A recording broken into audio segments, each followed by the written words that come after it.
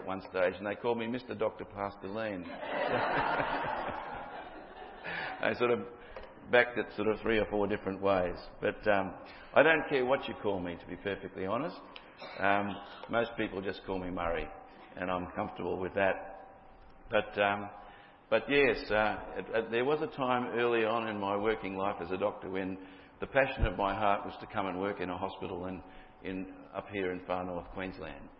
But it didn't work out. The hospital, the health department sent me to Biloela, and I didn't really get further north than there. But I'm here. I'm in the far north now. I'm having my first trip to the Atherton Tablelands, and it's a beautiful part of the world.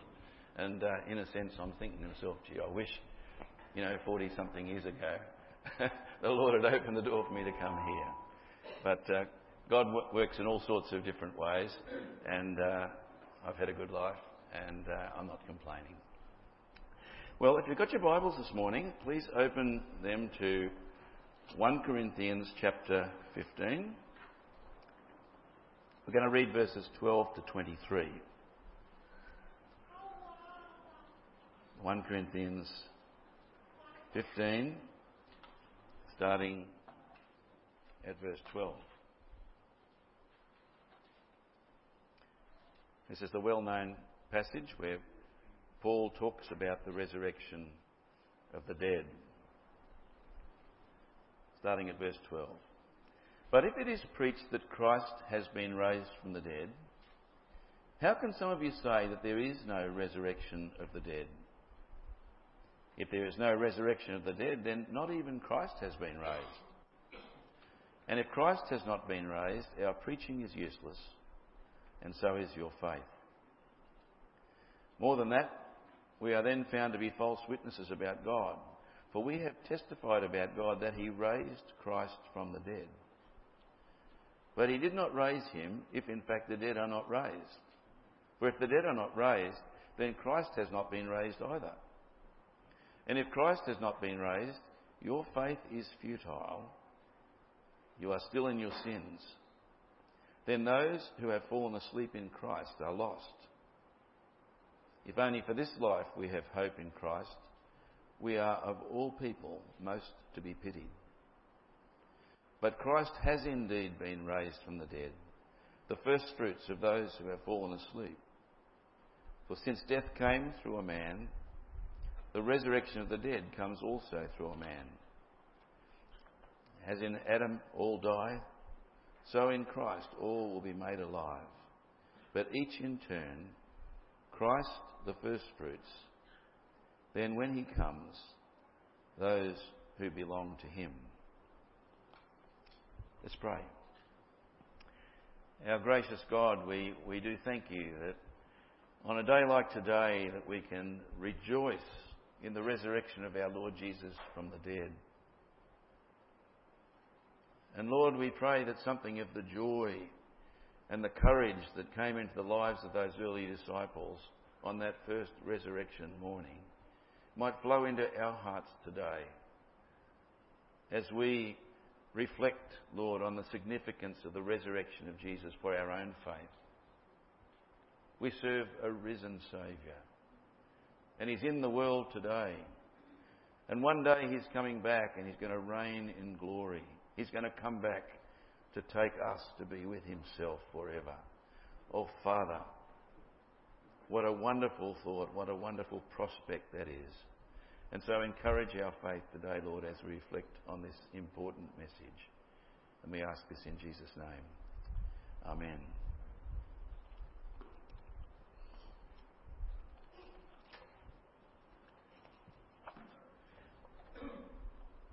Some years ago, the Anglican Archbishop of Perth made this statement.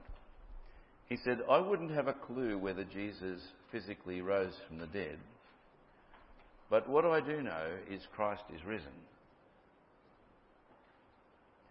If that sounds like he's talking out of both sides of his mouth at the same time, let me explain. There's a view out there, and it's a fairly common view, especially among churches where they don't believe the Bible is fully the Word of God. There's this view that that Jesus only rose again spiritually, but not physically. If you want to believe that Jesus is alive today, that is fine. Spiritually, Jesus is alive, but not necessarily physically. I mean, it's like saying, if you want to believe in fairies, that's quite okay. You're free to do that. Believe in fairies, all right.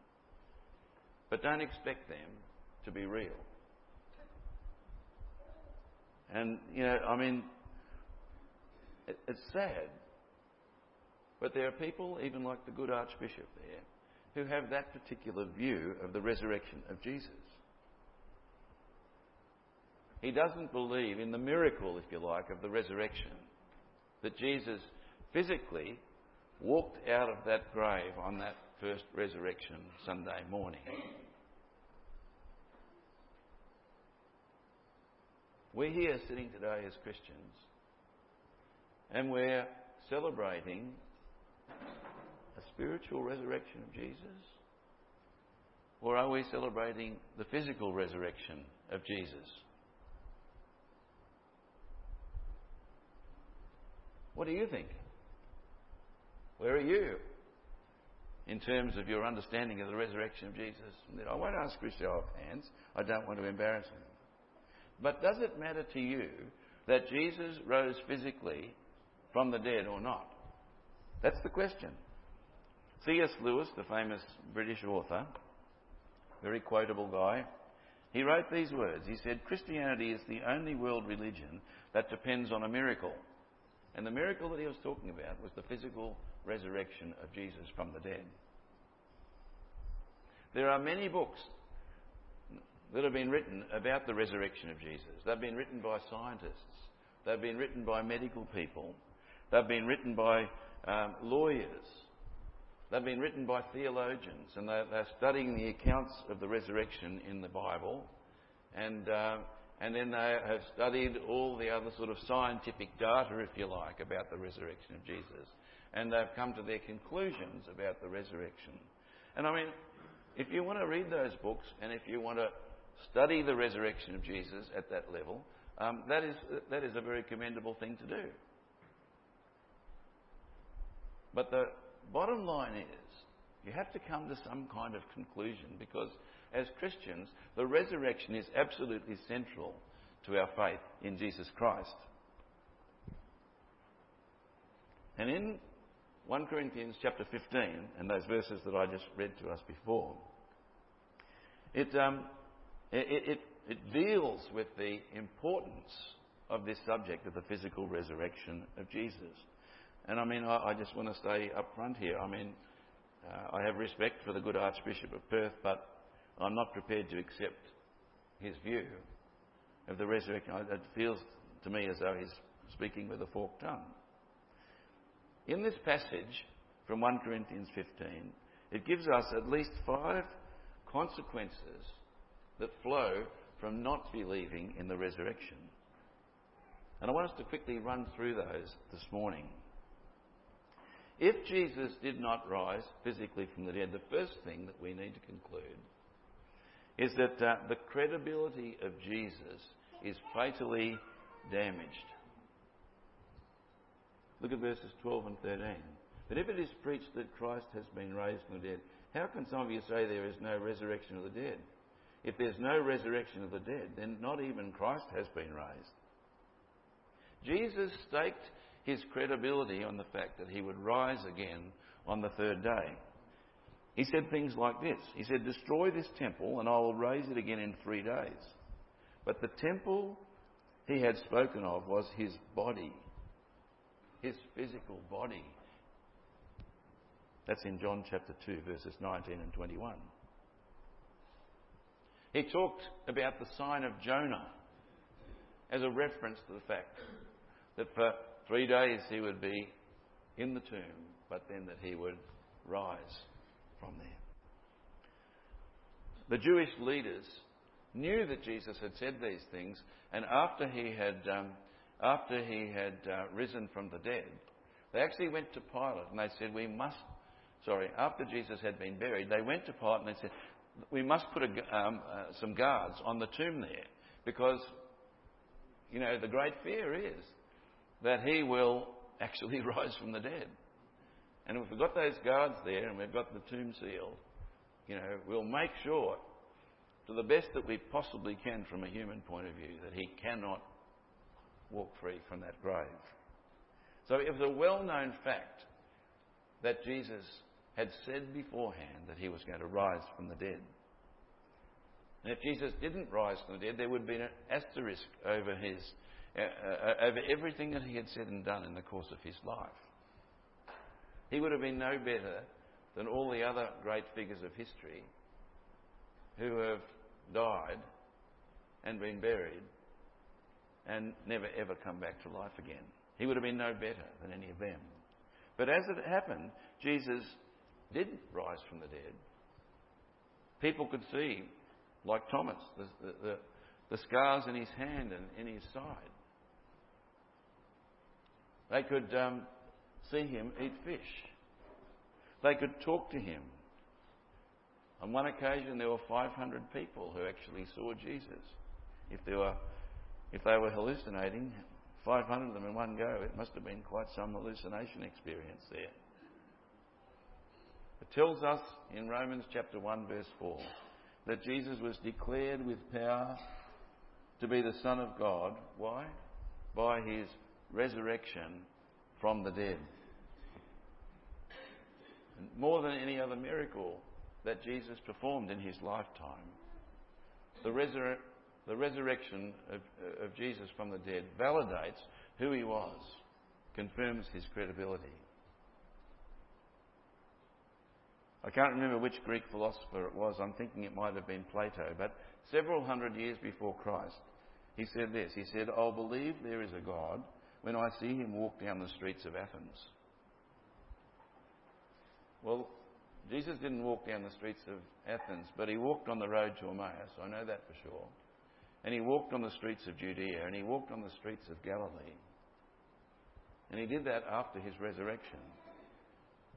And our confidence in the credibility of Jesus and the credibility of Jesus' life and of his ministry, his identity as the Son of God, is dependent on his physical resurrection from the dead. Well, the second thing is that if there's no resurrection, then preaching is useless, it tells us in verse 14. And if Christ has not been raised, our preaching is useless, and so is your faith. The passion of Paul's life from the moment of his conversion on the road to Damascus was to preach the message of Christ crucified and risen. Paul had spent 30 or so years of his life preaching that message, the message of the death and resurrection of Jesus Christ. He gives a summary of that message earlier in the chapter in verses 3 to 8. He says, for what I received I passed on to you as of first importance. Notice that, first importance. That Christ died for our sins according to the Scriptures, that he was buried, that he was raised on the third day according to the Scriptures, and that he appeared to Cephas and then to the 12. And after that he appeared to more than 500 of the brothers and sisters at the same time, most of whom are still living, though some have fallen asleep. Then he appeared to James, and then to all the apostles. And last of all, he appeared to me also, as to one abnormally born. Everything that Paul had lived for and spent his life for over those 30 years was bound up in this message. And if the resurrection of Jesus didn't happen, then Paul is saying, I have wasted 30 years of my life. You think about it. All those imprisonments, all those beatings that he had suffered, all those shipwrecks, those stonings. He mentions them there in 2 Corinthians chapter 11. All of those would have been wasted on him because Jesus would have been nothing more than another dead Jewish rabbi. That's all he would have been. But If Jesus did rise from the dead, well, of course, that changes everything. And it's no wonder that those early apostles and disciples of Christ got so much courage from the fact that they had seen the physically risen Lord Jesus Christ. And because of that, they were prepared to give their lives for that message. The third reason why the resurrection is so important is that if Jesus didn't rise from the dead, there's no forgiveness of sins. Look at verse 17. And if Christ has not been raised, your faith is futile. You are still in your sins. In the summary of the gospel that we read in verses 3 or 4 a moment ago, we see that the death and the resurrection of Jesus, they go together. They're intimately connected. If the gospel was that Jesus died and was buried, and that's where it stopped, well then our sins are not forgiven. That's what Paul is saying. Because the resurrection of Jesus confirms that the death of Jesus accomplished what it was supposed to accomplish, which is forgiveness of sins. A dead Christ means that there's no forgiveness. There's no deliverance from the wrath and judgment of God. A dead Christ means that there's no power to overcome sins. A dead Christ means that Jesus is not coming back again. A dead Christ means that there's no hope of eternal life. But a risen Christ means that the penalty and the power of sin have been broken. That we don't have to face the judgment of God, an eternal separation from Him. A resurrected Christ means that those who have put their faith in Jesus Christ will one day be resurrected and spend the rest of eternity with Him in glory. Praise God. Yes, I love a hallelujah there. And so we can fully experience all the blessings and the benefits of what Christ achieved for us on the cross because of the resurrection of Jesus. Fourthly, if there's no resurrection, those who have already died as believers are eternally lost. Verse 18. Then those who have fallen asleep, just a nice way of talking about people who've died, those who have fallen asleep in Christ are lost. I'm a pastor. I have conducted dozens and dozens of funerals over the years. Many of those people whose funerals and burials that I have done have been godly men and women. And that when I stand in front of the congregation at those funeral services, time and time again, I have reassured the grieving families that when we're absent from the body, we are present with the Lord. How often have I pointed the congregation in their grief to the hope that we have in the resurrection of Christ? Because that resurrection guarantees that one day we also will be resurrected. But if Christ didn't rise from the dead, well then those sorts of statements are nothing more than a sick joke. They are a deception. And any pastor who preaches the gospel message is telling lies. But if Christ did rise from the dead, all those truths which we believe in our hearts are such a comfort to us and give us such hope in the face of death. And then fifthly, without the resurrection, Christians are to be pitied. Verse 19. If only for this life we have hope in Christ, we are of all people most to be pitied. There's nothing worse than feeling like you've been conned, is there? It's like a little child getting to, 5 or 6 years of age and suddenly discovering that Santa's not real. And yet, there are people who don't believe in the physical resurrection of Jesus, in a sense, who are conning us. They're playing games with us.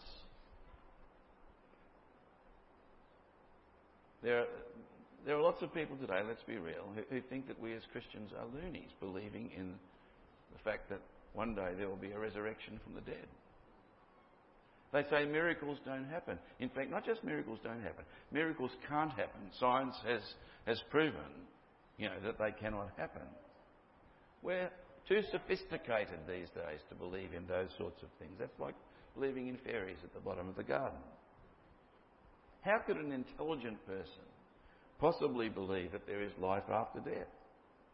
Especially after you've been stone cold dead, in some cases for years and years. But friends, the resurrection of Jesus tells us that we're not conned. We're not being dudded, if you like, as Christians.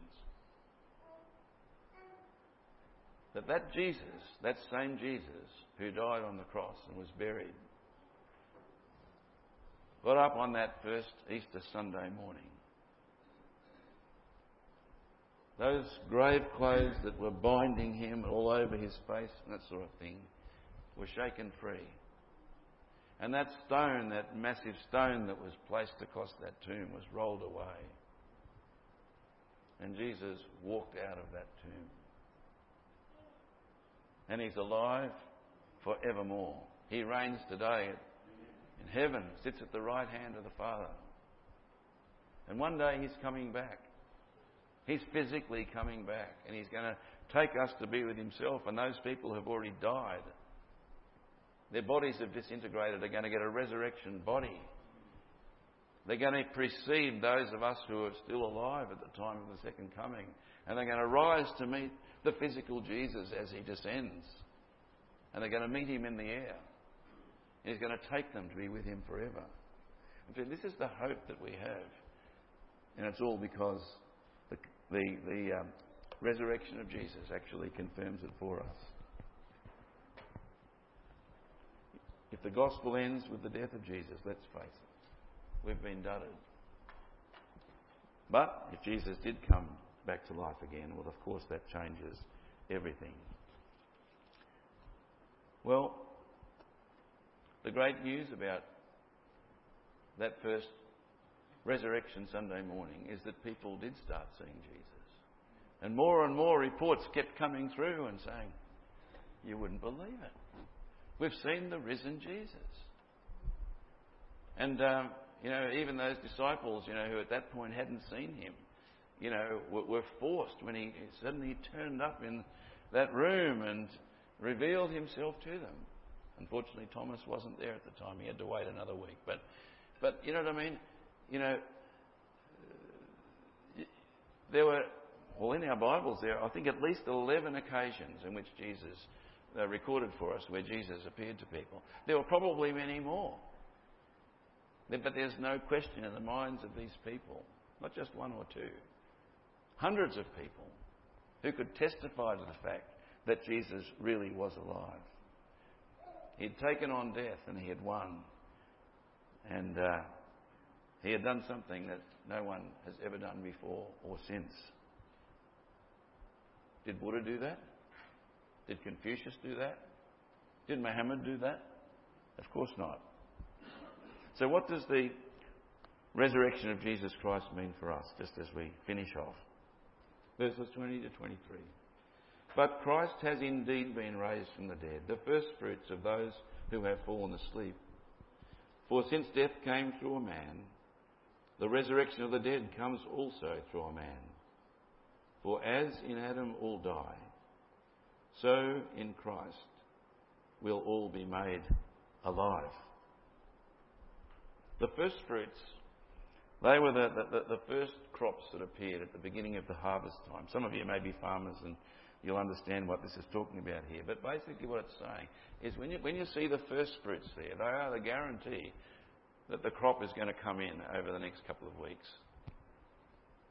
And what Paul is saying here is that the resurrection of Jesus from the dead is the first fruits that guarantee those of us who are Christians that we also one day will be resurrected from the dead. As children of Adam, yes, we have been infected, if you like, with the virus of sin. And otherwise, that virus is terminal. But because of Jesus and because of his death for us upon the cross and his resurrection from the dead, that virus has been not just neutralised, it has been destroyed. And those of us who are in Christ, therefore, don't have to face the prospect of being eternally separated from God. As we put our trust in Christ, what he says is, I will take your death upon myself and I will give you my resurrection life. And so we do receive the gift of eternal life. And that means that death for us is not something that we need to fear. What does Romans chapter 6 verse 23 say? The wages of sin is death, but the gift of God is what? Eternal life through Jesus Christ our Lord. John 5:24, very truly I tell you, everyone who hears my word, not just hears it, but believes him who sent me, has eternal life and will not be judged, but has crossed over from death to life. As Christians, we are both physically and spiritually safe in Christ. And the resurrection of Jesus is the guarantee that one day we also will be resurrected. Now, we live in an age of a lot of pessimism about the state of the world, about the future, about where everything's headed. A lot of gloom and doom around. I think COVID has probably amplified that.